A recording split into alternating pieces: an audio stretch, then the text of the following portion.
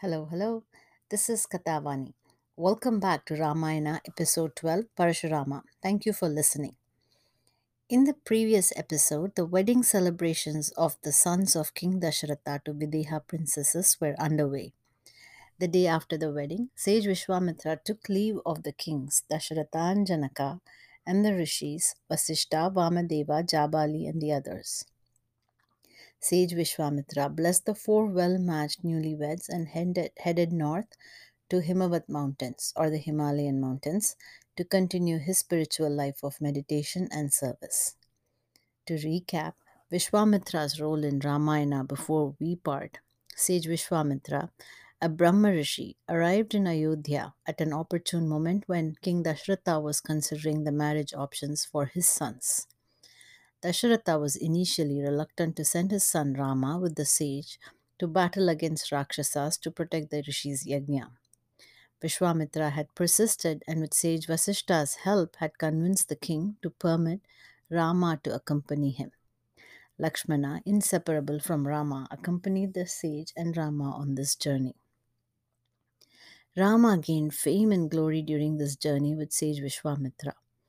Sage Vishwamitra judged Rama to be worthy and bestowed all his knowledge that he'd accumulated through his life to Rama on the banks of river Sarayu. He taught the two brothers mantra invocations, Bala and Atibala, to survive without food, water, and sleep, as well as other skills to destroy their foes.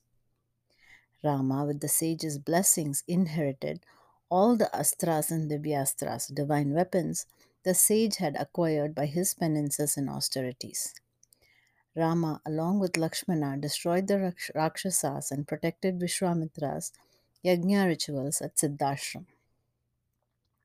They traveled together to Mithila, Guru and Sishyas, along holy rivers, listening to the Sthala Puranas narrated by Vishwamitra, past towns and cities, across kingdoms, through holy ashrams, traveling on foot, living under the sky, meeting not only kings in the region but also spiritually powerful saints and rishis of ancient times. Finally, Vishwamitra brought Rama to Mithila, where Rama broke Shiva's divine bow that most kings who tried couldn't even budge or lift. Rama was appropriately rewarded with immediate and extensive recognition, and King Janaka's daughter Sita's garland. Rama pleased Vishwamitra by his dutiful and respectful attention, restraint, calm composure, courage, and adherence to tradition, truth, and sacred duties. Vishwamitra played an immense and vital role in Rama's life, promoting his reputation outside Ayodhya, as well as by arranging his wedding with Sita. It is fitting that we say farewell to Vishwamitra here in the story of Rama, just as the Balakanda, or canto or book of childhood, is coming to its end as well. Soon after Vishwamitra's departure, Dasharatha expressed his pleasure and happiness to King Janaka, his gracious host, and sought Janaka's permission to return home to Ayodhya with his family, friends, and advisors. King Janaka heartily agreed, feeling blessed by the turn of events. A successful yajna, well attended and with unexpected distinguished guests, followed by the marriage of his daughters and nieces to worthy companions, and a stronger ally for Videha in the Kosala alliance. He sent the princesses to their new home with gifts of jewelry, gold, silk, pearls, coral, horses, elephants, and their own service staff and a small army of warriors. On the road, the extensive wedding party traveled slowly, recovering from the last few eventful days. The saints and the princesses were accompanied by the king and his sons and proceeded first, followed by the army and the others. One time, Dasharatha noticed the curious behavior of frightened birds flying away and turned to his guru and ministers for counsel. Vasishta advised that the unperturbed activities of the deers on the right side of the road foretold that whatever unfortunate celestial event lay in front of them, signaled by the birds' flights, would be resolved peacefully. Soon after, the sun darkened, and in that dreadful unnatural darkness, Valmiki Maharshi describes an ash storm that worsened visibility even further. Through this dense fog, those in the front line of the procession could make out a person of giant stature walking towards them, an axe hanging on his shoulder, and a massive bow in his hand. The sages determined this to be the terrifying Parashurama, who was believed to have killed all the Kshatriya kings in rage and grief when he discovered his father had been killed by Kshatriyas. He wondered why Parashurama, who had abandoned these regions and retired south to the Mahendra mountains after slaughtering the Kshatriya kings, was returning in this fearsome manner. The sages nevertheless welcomed the mighty Parashurama respectfully with offerings. Parashurama, the youngest son of Rishi Jamadagni and Renuka, a Suryavanshi princess. Rishi Jamadagni was the eldest son of Richika Maharishi. We briefly met Rishi Richika in the story of Vishwamitra in a few episodes ago. Sage Richika was married to King Gadi's only daughter Satyavati. Satyavati deeply loved her husband and wanted a son to follow in his footsteps. At the same time, her mother, Queen of Kushika, wife of King Gadi, expressed her wish for an heir, a powerful Kshatriya warrior to succeed her husband. Satyavati requested her husband Rishi Richika to perform the ritual so that their wishes, hers as well as the queen mother, for sons would be fulfilled. Rishi Richika, a spiritually powerful rishi, a descendant of Brigumuni, performed the necessary rituals and provided them separate portions to consume to beget children. Satyavati's mother incorrectly believed that Rishi Richika would have given his own wife the more powerful portion, and wanting a powerful Kshatriya son, she tricked Satyavati and drank Satyavati's portion. Satyavati drank her mother's portion. Rishi Richika discovered the deception and informed his wife that because of the switch, their son born in the ashram would be a famous Kshatriya warrior and that her brother, born to King Gadi, would become a renowned rishi, a spiritual master. Satyavati was disappointed since she desired a son who would be a seeker of spirituality and follow in his eminent father Richika's footsteps.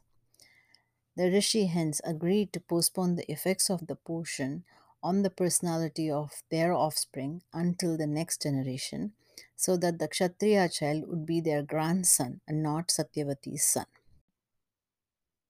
King Gadi and his wife welcomed a son in due time. This son, Kaushika, Satyavati's brother, was a stellar warrior and king who later became a spiritual seeker due to the potency of the potion Rishi Richika gave Satyavati's mother.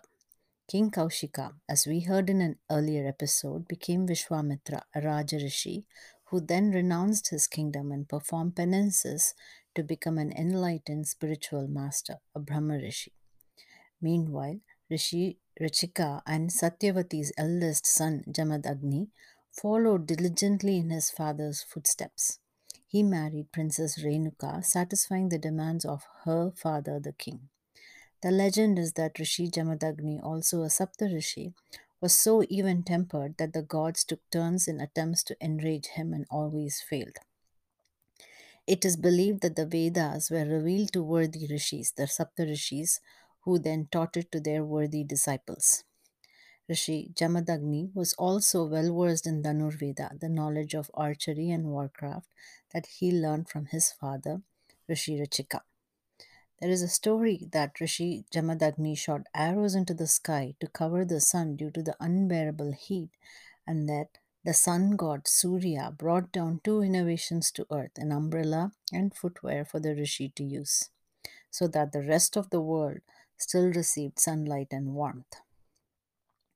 This happy couple, Rishi Jamadagni and Renuka, had five sons. The youngest, Bhadrarama, grew up to be a strong child interested in warcraft, archery, and throwing his axe. There is another story to show Bhadrarama's inclination as a Kshatriya and how his father, Jamadagni Muni, confirmed which of his sons was the Kshatriya with the effects of Rishi Ruchika's potion. Renuka, the Rishi Jamadagni's wife, once was bringing water for the ritual the Rishi was performing. She got distracted by the handsome Gandharvas playing in the river and stopped to watch them. This delayed the saint's rituals. When Renuka arrived at the ashram with thoughts of the Gandharvas and careless about the Rishi's rituals, the Rishi Jamadagni asked his eldest son to behead his mother, Renuka, for allowing passions to enter her head. The eldest son refused, and the Rishi turned him to stone. So did the second, third, and fourth sons, and all were turned to stones. When Jamadagni Rishi demanded his youngest, Bhadrarama, to behead his mother, Renuka, the son immediately wielded his axe and decapitated his own mother. The Rishi Jamadagni wanted to test if Rama indeed was the Kshatriya Rishi Richika had intended as his grandson. Rishi Jamadagni, having confirmed the Kshatriya tendencies of Bhadrarama, was pleased by Rama's adherence to the duty of following his father's command. He gave Bhadrarama two wishes that he would make true by his spiritual powers. Bhadrarama, also known as Parashurama, that is Rama with an axe, asked that his mother, Renuka, and his brothers be brought back to life. Rishi Jamadagni restored the lives of his wife and Renuka and their four sons. These stories convey that the powerful rishis had control over birth and death, and enlightened that they were the spiritual masters did not abuse these powers to live forever in the same body.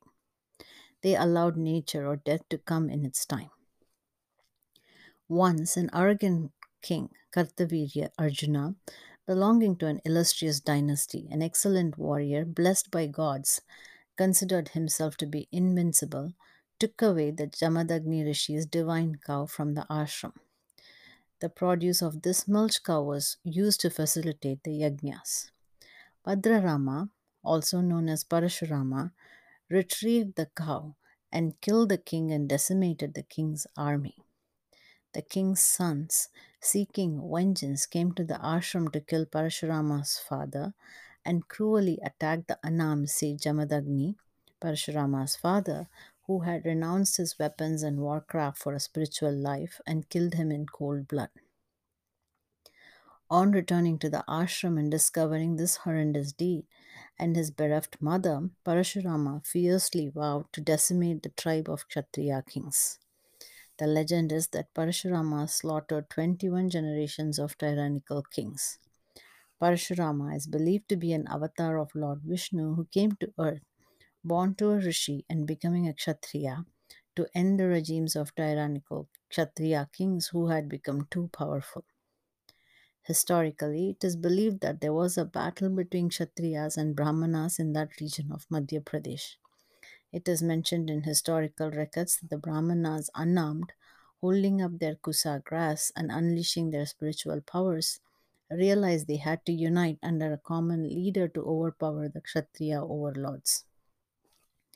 Apparently, Parashurama became this leader to stand up with the Brahmanas against the tyrannical Kshatriya tribes who were then routed. Parashurama, his anger and grief assuaged after the death of his father and his revenge, gave up his crusade and retired to the Mahendra Mountains in the south, in present day Odisha in India. This Parashurama now addressed Dasharatha's Rama directly, commending him on the tremendous feat of breaking the Shivadanush. Parashurama challenged Rama to a duel to prove his prowess if Rama succeeded in stringing the bow in his hand, a Vishnu bow. Parashurama then narrated the story of the two bows designed by Vishwakarma, the divine architect, one for Lord Shiva and one for Lord Vishnu, and how the Shivadanush had been given to King Janaka's ancestor Devarata, and Lord Vishnu's bow had been given to his grandfather, sage Richika, the author of Dhanurveda. Jamad Agni, Parashurama's father, inherited the Vishnu bow from sage Richika, and from him it came to Parashurama. Parshurama narrated how his gentle father had renounced weapons and warfare, drawing strength from his ascetic powers. Parshurama continued that he had defeated and killed the arrogant King Kartavirya Arjuna in battle, and how the king's sons avenged their father by killing the Annam Jamadagni Muni in his ashram. Parshurama justified his vow to destroy all unrighteous, tyrannical Kshatriya kings to avenge his father and save the world. He recounted how he then gave up all these lands he'd conquered by slaughtering the kings to sage Kashyapa, the ancient and wise saint, and traveled south to live on the Mahendra mountains. Parshurama informed Rama that he'd been in deep penance on the Mahendra mountains when he heard the massive sound that reverberated through the world when Rama broke the Shivadanush. Parshurama had hence hastened to Rama using his ascetic powers to travel quickly from Mahendra mountains to challenge Rama to a duel. Dasharatha intervened and pleaded with Parashurama to show mercy on Rama, without whom, he said, nobody would find the will to live. Parashurama, ignoring Dasharatha, urged Rama to take the Vishnu bow and place the arrow on it.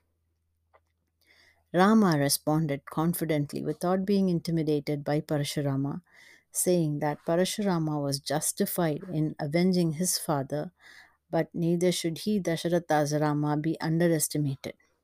He then seized the bow and arrow from Parashurama's hands and easily bent the bow, stretched the string, and placed the arrow in position. Valmiki Rishi describes that the Devas and gods congregated to see Rama wield the bow in front of Parashurama, who was also an Avatara Purusha who had incarnated and destroyed tyrants. Dasharatha Rama then addressed Parashurama with his bow in hand. Rama, you are a Brahmin. You are related to Vishwamitra and worthy of worship. So I am unable to release this arrow to kill you. I will destroy your mobility or the worlds you've gained by your incomparable ascetic powers with this arrow. Tell me which of these you choose. This celestial arrow of Vishnu shall not go in vain. Parashurama's grandmother Satyavati is sage Vishwamitra's sister.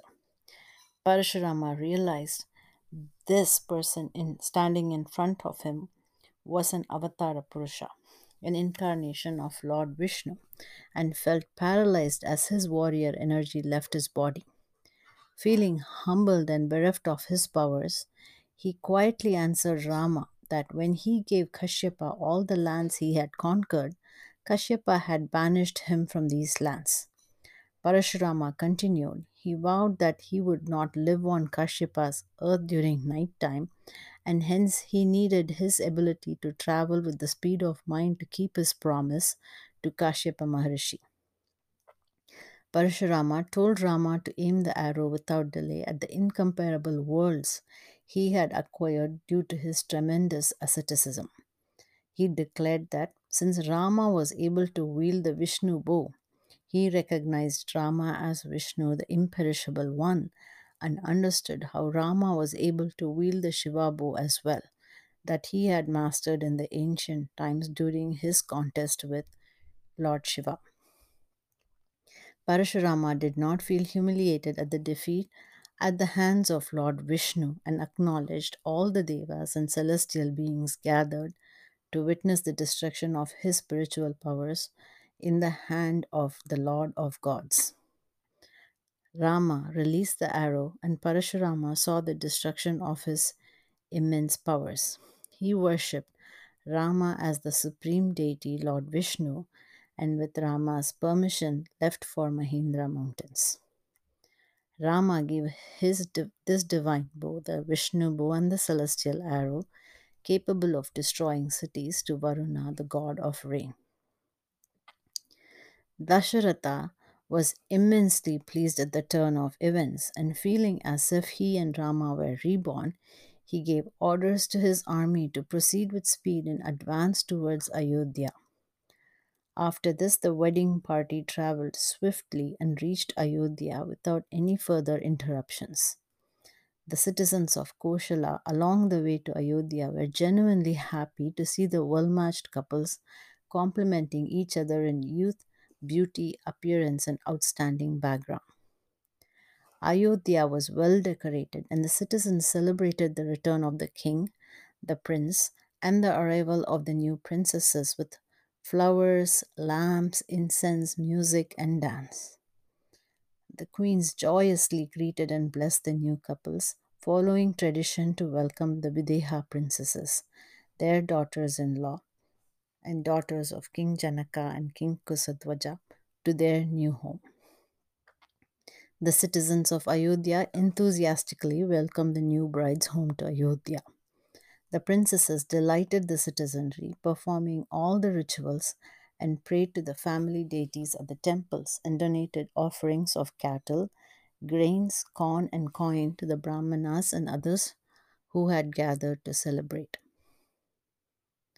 The newlywed couples then entered their respective residences, performing the traditional rites and rituals. All four couples lived harmoniously in their palaces, performing their duties to their elders, gods, and country. Rama was beloved by his father, the queens, and the residents of Ayodhya due to his good conduct and his exemplary qualities. The four brothers continued their military training, took up responsibilities in the administration of the kingdom, served the citizens, and followed the commands of their father, the king. The princes visited their mothers to offer respect, checking in on their comforts and needs. After a while, the good Prince Bharata, along with Shatrughna, went to visit his grandfather in Kekaya as requested by Bharata's uncle, Prince Yudhajit, at the wedding. Rama was quite attached and devoted to Sita, pleased by her numerous virtues and her affection for him. Sita is known by many names: Janaki, daughter of Janaka; Maithili, princess of Mithila; Vaidehi, princess of Videha.